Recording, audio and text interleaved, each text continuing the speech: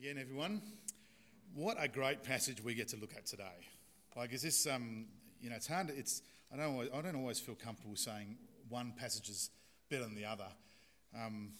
But this is a pretty good one, isn't it? It's just a wonderful passage. It's a stick on your fridge passage, I reckon, on the back of the toilet door, whatever it might be. If you want to learn a piece of scripture, learn this one. This is a great passage to remember and to commit to memory. If not, verses 8 and 9. There you go.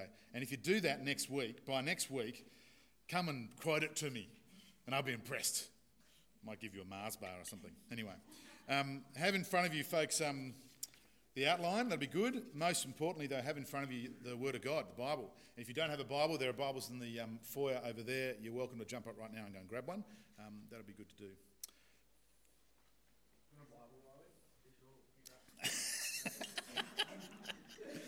Youth leaders looking after the youth. Good on you. Well, yeah.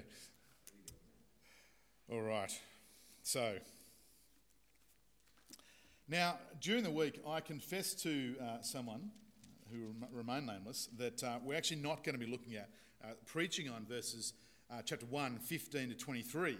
And that caused a great deal of disappointment. And in fact, it might have been that I got in trouble with this person. So I'm going to read to us verses 15 to 23 because it's a great passage, and we will refer to it in a way. So verse 15. Then after that, I'm going to pray for us. For this reason, ever since I've heard about your faith in the Lord Jesus and your love for all God's people, I have not stopped giving thanks for you, remembering you in my prayers. I keep asking that the God of our Father, God of our Lord Jesus Christ, the glorious Father, may give you the spirit of wisdom and revelation so that you may know him better. I pray that the eyes of your heart may be enlightened in order that you may know the hope to which he has called you, the riches of his glorious inheritance in his holy people, and his incomparably great power for us who believe. That power is the same as the mighty strength he exerted when he raised Christ from the dead and seated him at the right hand in the heavenly realms, far above all rule and authority, power and dominion, and every name that is invoked, not only in the present age but also in the one to come. And God has placed all things under his feet and appointed him to be head over everything for the church, for which he is the body, his body, the fullness of him who fills everything in every way. Let's pray, folks. Father, we pray that you would fill us with your Spirit and give us wisdom and revelation so that we may know you better. We pray that the eyes of our hearts may be enlightened in order that we may know the hope to which he has called us, the riches of his glorious inheritance for your people, and the incomparably great power for us who believe. We pray that we would know that as we open your word today. We thank you that power is the same power that raised Jesus from the dead, and it's the same power that we can trust in that will raise us one day as Christian people. Father, we pray that you would guide us in your word. We thank you for this wonderful word today to us. Help us to be encouraged. Help us to be reminded of your grace and mercy to us. Amen. Well, let's start with some silly stuff, shall we? Bit of silly stuff to begin with. These are some inventions that have lacked a clear purpose. I did some research during the week. This is what I've come up with. Here we go. Here's number one. This is the toilet paper roll hat. Very convenient. Not quite sure it's going to win any fashion awards. Although when you see the Melbourne Cup, they wear those fascinators. Some of them look like this. Maybe they could wear this. Here, another invention. This is the anti-bandit bag. I'm not sure how that works. I think they grab one bit, and it all explodes out. And that puts them off and they run away. You be the judge. Next one, what can possibly go wrong? Here's the baby cage. There we go. For those with parents and, at the 26th floor of an apartment block, this is what you should do. There we go. 19 something or other that was. Not very safe. This is handy. The baby mop. Which I have thought of this at times when our kids were young. Next one is, of course, the lipstick stencil. Again, perfect shape every time. And I think there's one more. Let's have a look. Yeah, there is. The visor rug. What a great idea. What a great idea.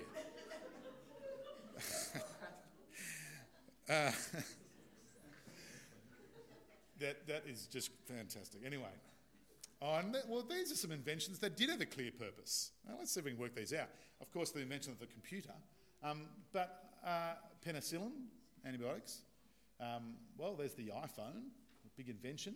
And I think that's just, I've just made that, that's plastic bottles. Now, there's a bit of debate about that, whether that's been a good invention or not now. It's a bit of a nasty word, don't mention plastic in good company. And then, of course, on the left there is not some sort of invention of torture. That is the printing press. The Bible was first printed via the printing press in the late 16th century, I think it was. And, of course, social media. Again, invention. But they had a clear purpose, didn't they, these inventions? And they a clear purpose in what was made. How about this then? Let's read this verse again. Ephesians 2:10. For we are God's handiwork, created in Christ Jesus to do good works, which God prepared in advance for us to do.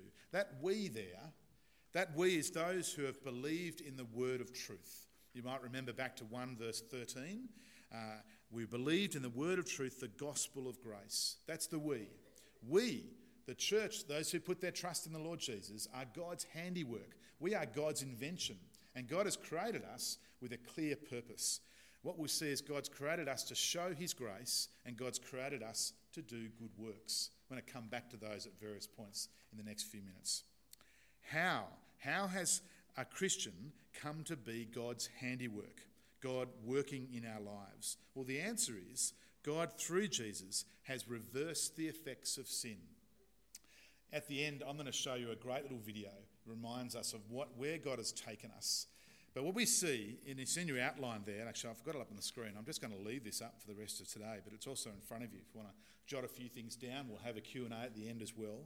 But you can see that we're asking about how. How has God done this? How are we God's workmanship? In effect, what we're asking is, how has God saved us? If you're a Christian person, you put your trust in the Lord Jesus, how has God saved you? That's what we're going to do first. And then we see what for, and that's in verse 10. That's the direction we're heading. So that first one then, from wrath to mercy. Let's look at verse 1. Because of our transgressions, and that is our sin, our disobedience of God, our pushing God away, our ignoring him, we are deserving of the wrath of God. What we've done is we have pushed God away from being a king in our lives, and instead we've put that crown on our own heads. We've made ourselves king in his place. But notice by nature, this is our situation. We are inherently in need of God's mercy. Inherently in need of God's mercy. We are far off as God, and it's only God who can bring us near. So verse 1, as for you, you were dead in your transgressions and sins, in which you used to live when you followed the ways of this world and the ruler of the kingdom of the air. That's another way of talking about Satan. The spirit who is now at work in those who are disobedient. All of us also lived among them at one time, gratifying the cravings of our flesh, following its desires and thoughts. Like the rest, we were by nature deserving of God's wrath. Friends, that's our spiritual diagnosis. Have a look at those words again, if you like. Because if you're a Christian person, that's what you were. If you're not a person who trusts in the Lord Jesus now, that's what you are. And we'll never understand the mercy of God, which we'll get to in a moment, without honestly taking a good look at ourselves in the mirror of the Bible. Here, our human nature is painfully exposed, but accurately diagnosed as being spiritually dead. No life in us without the Lord Jesus. And we're captive under the ways of this world, the influence of Satan, and the wickedness of our nature. See, that this diagnosis of these first few verses reveals just how bad we really were before Christ, before God worked in us, and how utterly helpless we were. This examination of our inner being ought to be truly alarming if you haven't yet understood it, and it might be a reminder for us today. Let me illustrate this. So imagine there's 3 patients with heart disease, and they're being asked into the doctor's surgery after their scans and their x-rays and all those sort of tests they undergo. "Well," said the doctor, "I do have some good news for you, but you won't realise what good news it is until I first tell you the bad news. All of you have serious heart disease because you've been chain smoking for the last 30 years. And unless each of you has major surgery, you will all be dead within a year." "Outrageous!" shrieked the first patient. "Outrageous! How can you criticise me like this? I came in here for some reassuring and..." Sounds like the actual patient, doesn't it? He's struggling, all that smoking, you know. You don't touch the stuff. "I came in here for some reassuring encouragement, and you've made me feel terrible," he says. "It's a disgrace." And he stormed out of the clinic. Second patient responded with a menacing fury. He said, "How dare you? Who do you think you are, telling me my heart needs surgery? I'll find many other doctors to tell me I'm fine. And I'm a lot healthier than other smokers I know. And I feel fine. You're the most arrogant doctor I've ever met." He too storms out of the clinic. The third patient, well, he sat quietly. He thought for a moment and he said, "Doctor, it's a terrible shock to hear I need surgery. But thank you for telling me the truth. I'm so relieved that there's good news of an operation to save me. Please tell me about it." It's like that here in the first few verses of chapter 2 of Ephesians. Paul has wonderful news to share of God's grace, but will never truly rejoice in it until we recognise how appalling our natural condition was, or really is, without Jesus. And so then we come to verse 4. But God. But God. You see it there? But because of his great love for us, God, who is rich in mercy. But God. God has shown us mercy. But God, by his great love, we read, who is rich in mercy. There's no shortage of it. He doesn't run out. Remember last week from chapter 1, verse 8? It's lavished on us. It's overwhelming. God abounds in mercy and he delights in it. His mercy is the origin of his saving initiative. Look at those words. Mercy, love, grace, kindness. They're all in those few verses. That's the nature of God. That's the character of God, despite our failings. It's not leniency, by the way, and it's not a lighter sentence. It's no sentence. We're forgiven and set free by the grace of God. So number one, how does God save us? How are we God's workmanship? Well, number one, from wrath to mercy. Let's look at this second one. How are we God's workmanship? How has God saved us? Well, he's brought us from death to life. Again, let's go back to verse 1. Notice that we are dead in transgressions and sins. That is what we were without Christ. That was our spiritual condition. Again, we won't understand God's gift of grace and gift of life without realising the state of death we're in. You might know Romans 6:23, for the wages of sin is death, but the gift of God is eternal life in Christ Jesus our Lord. What we read is well, let's have a look at verse 3. All of us also lived among them at one time, gratifying the cravings of our flesh and following its desires and thoughts. You see, what we read is, and then we keep going, like the rest, we were by nature deserving of wrath. You see there are two descriptions of sin there. There's our purposeful sin, so the gratifying the cravings of the flesh. That's giving in to the bad stuff of the world that God doesn't like. And following its desires and thoughts. You sort of know how that works. That's the temptation of sin in our lives. That's our purposeful sin, our disobedience of God. But we also read of our nature. Like the rest, we were by nature deserving of God's wrath. And again, in a sense, one flows from the other, doesn't it, really? As you can see, sin and our own wickedness can be as much about inaction, so we can ignore God, and that's inaction as well as action. I'm disobeying him. Either way, the result is separation from God. Either way, the wages of sin is death. We are separated from God, and God is life. Imagine this. Imagine two qualified school teachers. Let's call them Matt and Tom. Starting their first jobs and looking for some cheap accommodation, as newly qualified school teachers tend to do. To their delight, a family friend, a wealthy music mogul, I just made that bit up, with a stunning estate, and it happened to be near the school, offers them his mansion. I'll be away for a few years on business, he says. I don't really need any money, so enjoy my mansion just for $30 a month. That's it. The friends are ecstatic. Just stay in touch, said the owner. It's a big place and will need looking after.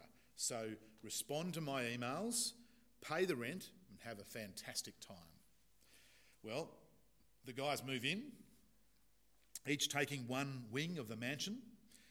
Matt's a bit of a wild man, bit of a party animal, and soon the east wing is trashed. Cigarette burns on the furniture, you name it, beer stains on the walls, mud trodden through the carpets, all that sort of stuff. Everyone knows that when the owner returns, Matt will be kicked out. But Tom's a little bit different. He's quiet, he's polite. He's so well behaved that the west wing is spotless. Everyone assumes that the owner will be glad to let Tom stay. But when the owner returns, he kicks them both out. Friends of Tom, well, they're shocked, aren't they? But to anyone who asks, the owner explains, look, I realise they are different. Matt trashed the place while Tom was tidy. But they treated me exactly the same. Both of them utterly ignored me. Neither of them bothered to answer my messages. And the house is now seriously damaged. They can't even be bothered to pay the small amount of rent that I asked for. Since they've so abused my kindness, they both cannot stay. You see, I think the story illustrates the different ways that we treat God. We live in God's world, enjoying his extreme generosity. God expects us to listen to his messages in the Bible, his word in the Bible, his good news in the Bible, to look after his creation, and to seek his help in prayer. But we ignore him and we disobey him. Some trash our lives. The relational wreckage is everywhere. Others of us are clean living and religious and well behaved, but we ignore him, proudly presuming that we belong in heaven. Some of us even ignore him so long that we declare him dead and claim the house as our own. But God. Again, verse 4. But because of his great love for us, God, who is rich in mercy, made us alive with Christ, even when we were dead in our transgressions and sin. You see, it is by grace, God's undeserved love for us, that we're saved. But God has made us alive with Christ. Instead of a future that is death, separation from God permanently, and that's the right and just punishment for us on our disobedience to God. We've ignored the life that he's given us. Instead of that, we actually have a future, and that is with Jesus Christ, our Lord. We have a future as Jesus is now alive, a future as Jesus is now resurrected like Jesus. See, through faith in Jesus, we share in his representative death and resurrection as our King, that inheritance we looked at last week. Through his Spirit, God breathes life into us. We're like light bulbs plugged into the mains power of a light socket as Jesus electrifies us with his spiritual life. Well, finally, how does he save us? How are we God's workmanship? From earthly to heavenly. Verse 6, and God raised us up with Christ and seated us with him in the heavenly realms in Christ Jesus. in order that in the coming ages he might show the incomparable riches of his grace expressed in his kindness to us in Christ Jesus. You see, those who are in Christ are counted with him now. We're raised up with him in the heavenly realms. That's that spiritual dimension we talked about last week. Like places reserved at a wedding banquet in accordance with the groom's seating plan. Seats are reserved for us by Jesus, by his death for us on the cross, at his wedding feast. They're there for us. We've been raised up in the heavenly realms with him.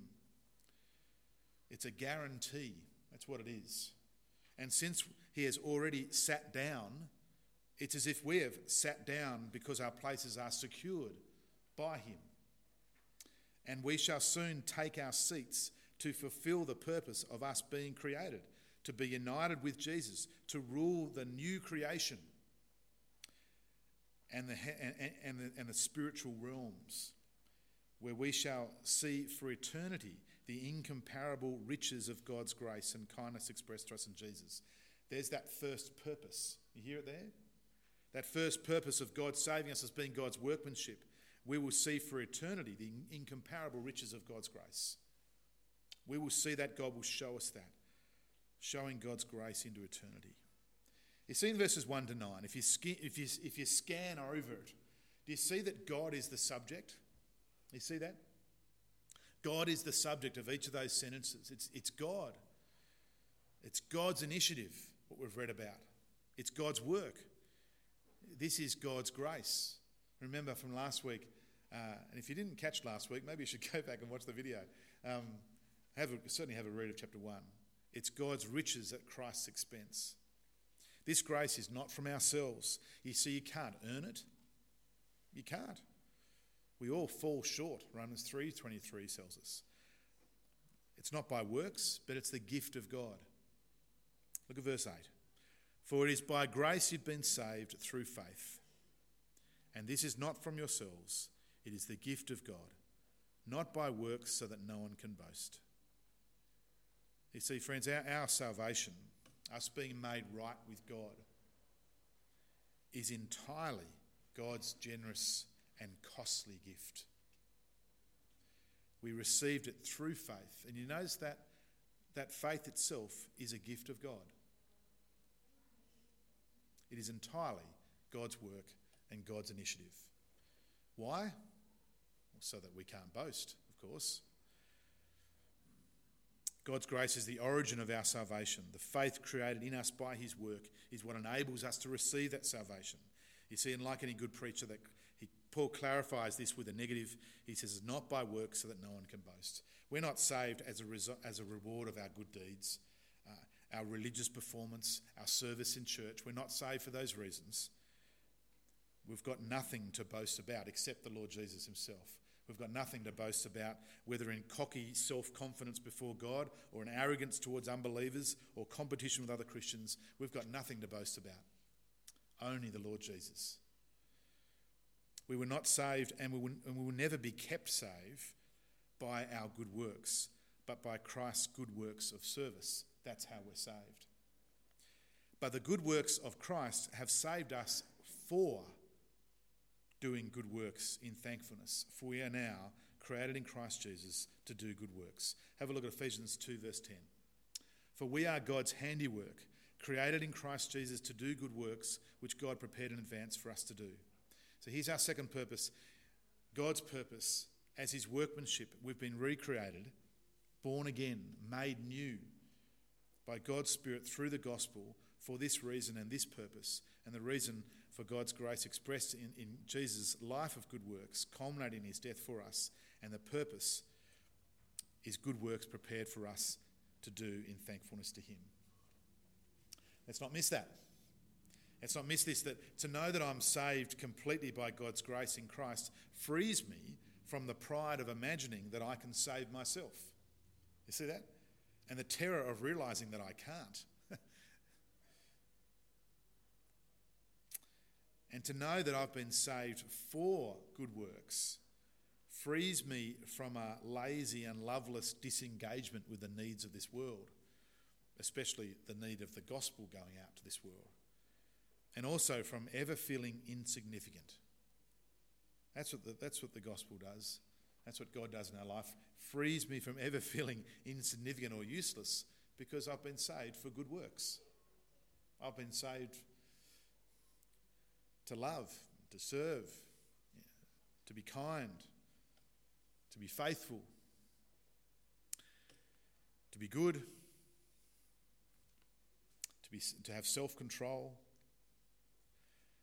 God has prepared good and different things for every one of us to do as members of his gathering church. So, well, let's stop boasting and start celebrating God's amazing love, if we haven't already.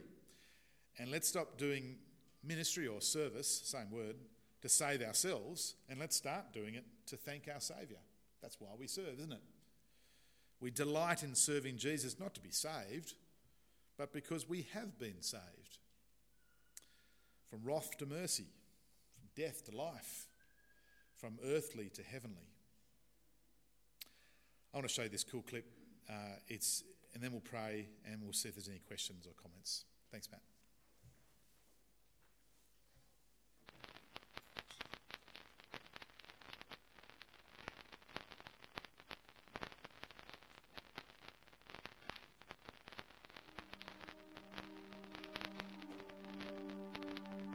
I will live my life according to these beliefs. God does not exist. It's just foolish to think that there is an all-knowing God with a cosmic plan. That an all-powerful God brings purpose to the pain and suffering in the world is a comforting thought. However, it is only wishful thinking. People can do as they please without eternal consequences. The idea that I am deserving of hell because of sin is a lie meant to make me a slave to those in power. The more you have, the happier you will be. Our existence has no grand meaning or purpose. In a world with no God, there is freedom to be who I want to be. But with God, life is an endless cycle of guilt and shame. Without God, everything is fine. It is ridiculous to think I am lost and in need of saving. And that's how I felt before Christ opened my eyes, changed my heart, and reversed my thinking. I am lost and in need of saving. It is ridiculous to think everything is fine without God. Life is an endless cycle of guilt and shame. But with God, there is freedom to be who I want to be. In a world with no God, our existence has no grand meaning or purpose. The more you have, the happier you will be, is a lie meant to make me a slave to those in power. Because of sin, I am deserving of hell. The idea that people can do as they please without eternal consequences is only wishful thinking. It is a comforting thought, however, that an all-powerful God brings purpose to the pain and suffering in the world, that there is an all-knowing God with a cosmic plan. It's foolish to think God does not exist. I will live my life according to these beliefs.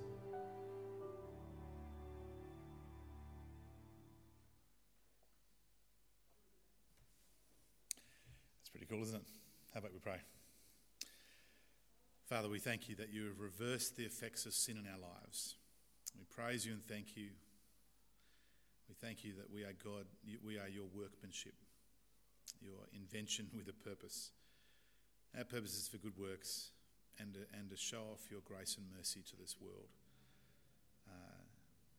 Lord, we thank you for this great, this good news of the gospel. We pray that we won't leave here today, whether we've known and trusted you for many, many years or just for a short time. We pray that we won't forget this. We live our lives to it in thankfulness to you. Also pray, Lord, for those today who are still working things out, not quite sure where they're at. We pray that today you would work in us, and by faith, by trust, we would today put our trust in you. We pray these things in Jesus' name. Amen.